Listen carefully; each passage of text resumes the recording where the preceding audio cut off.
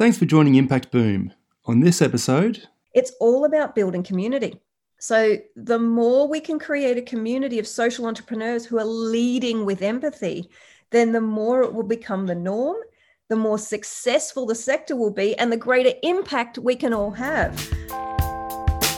Welcome to impactboom.org. We search the globe to find the people, stories, ideas, and inspiration to help you create maximum positive impact. Each week, Impact Boom brings you thought-provoking interviews with world-leading practitioners passionate about creating positive social change. These designers, social entrepreneurs, educators, innovators, thinkers and doers share their projects, initiatives, thoughts and insights on creating a better world.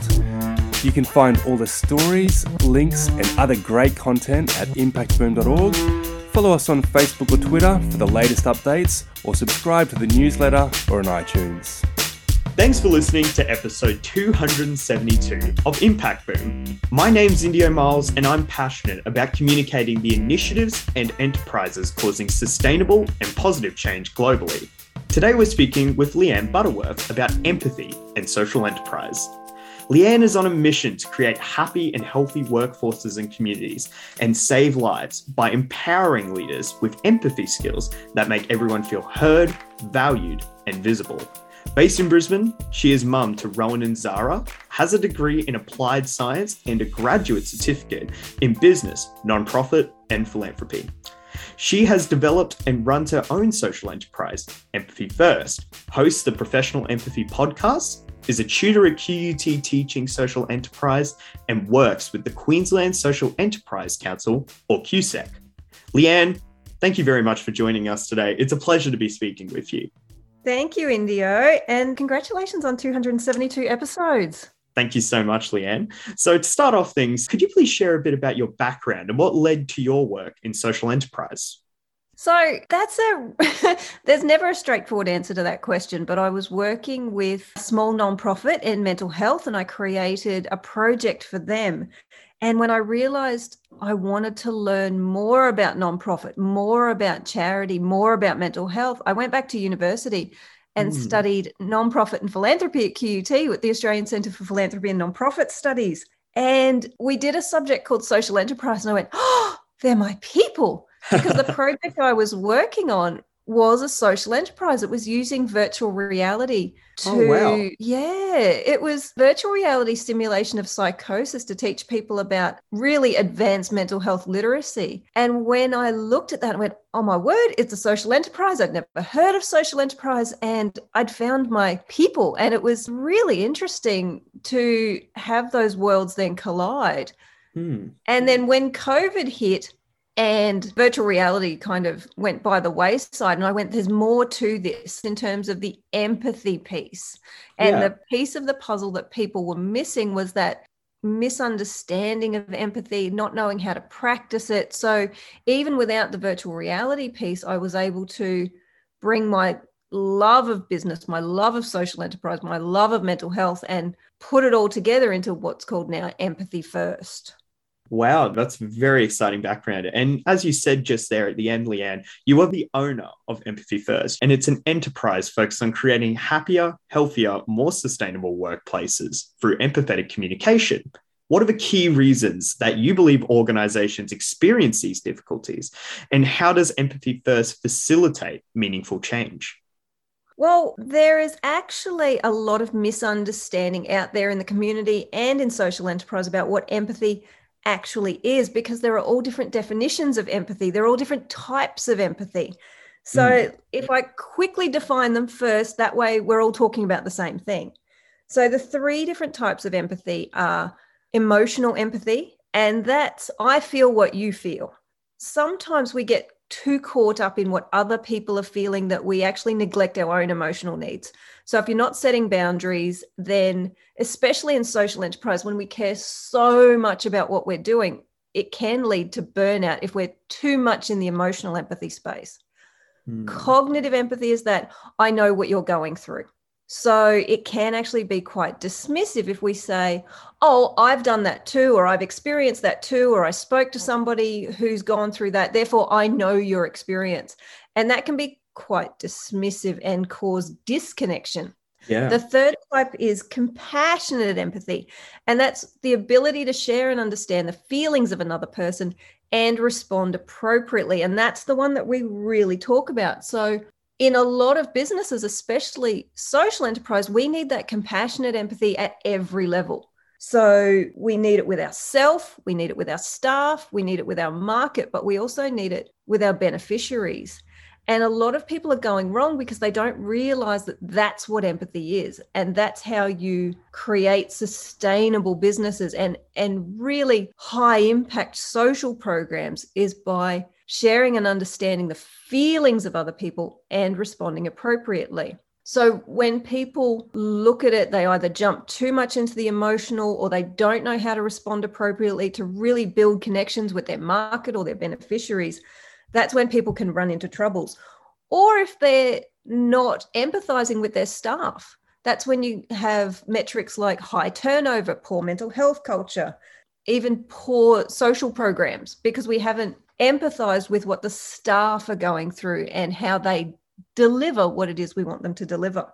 So the way that empathy first fits in is we actually teach people the what, the why, and the how of empathy to really have it at the core of your social enterprise or of your business.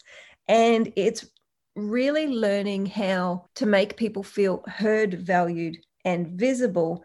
And we also help businesses craft an empathy commitment. So that helps us do benchmarking and evaluations, but it really sets the tone for the social enterprise to say, we believe that everybody who has an interaction with our social enterprise deserves to be heard, valued, and visible. And this is how we're going to do that. That's a really interesting overview that you've made there. And I have to say for myself personally as well, I've definitely not viewed empathy as a concept so in depth. So that's really, really great. And as well as working with Empathy First, you also work with the Professional Empathy Podcast and more broadly with the Queensland Social Enterprise Council. So what do you believe are the best methods to teach empathy as a concept on a larger scale? Yeah, so as a concept is the first piece and practical skills is the second piece of that. So it's all about engaging people in a way that's relatable and memorable and creates real behavior change by forcing people to self-reflect. So I can't just tell people to be empathetic, but I can give them insight into their own personal need for empathy and to inspire them to then make other people feel heard, valued, and visible. So taking away the fear and the misunderstanding is the first step. So the Professional Empathy Podcast, I delve into the value of empathy, both from professions and for professions. So for the social entrepreneurs out there, I have an episode on empathy and leadership. We have empathy in sales. We have empathy in entrepreneurship. And coming up, I've got empathy in disability inclusion, and even empathy in politics and empathy in social enterprise. They're all coming up. But in terms of the social enterprise community and where QSEC fits into that, it's all about building community. So the more we can create a community of social entrepreneurs who are leading with empathy, then the more it will become the norm, the more successful the sector will be, and the greater impact we can all have. So as I mentioned before, empathy and social entrepreneurship exist as empathy for yourself first and foremost. When you're taking care of yourself, you can create greater impact. And part of that is having really strong boundaries. So knowing what you are and are not responsible for. So from there, it's listening and connecting with your staff. It's listening and connecting with your beneficiaries, your fellow social entrepreneurs, is the best way that the social enterprise sector can then really incorporate empathy into everything that we do. Wow, that's a really amazing summary there. And it's great you really connected all of those pieces together through all of the work that you do. And you've kind of outlined a great action plan, really, to describe empathy to the larger scale and to teach people this concept. So now that we're talking a bit more broadly about the enterprise sector, you just touched on it there a bit. You've got a few different podcasts about it. You play a significant role as both an educator and teacher of socially premised businesses. So if you could give just one piece of advice to an entrepreneur who is new to the social enterprise space, what would that piece of advice be? I actually have these conversations all the time. So Yeah, I imagine so. I mean, whether it's with my students at QT or the new social enterprises who join QSEC, or even my social enterprise clients, we always talk about where to begin. Yeah. Now, my personal core values that I do no matter what hat I'm wearing on the particular day, so whether it's teaching or speaking or community engagement, are bravery, impact, and empathy.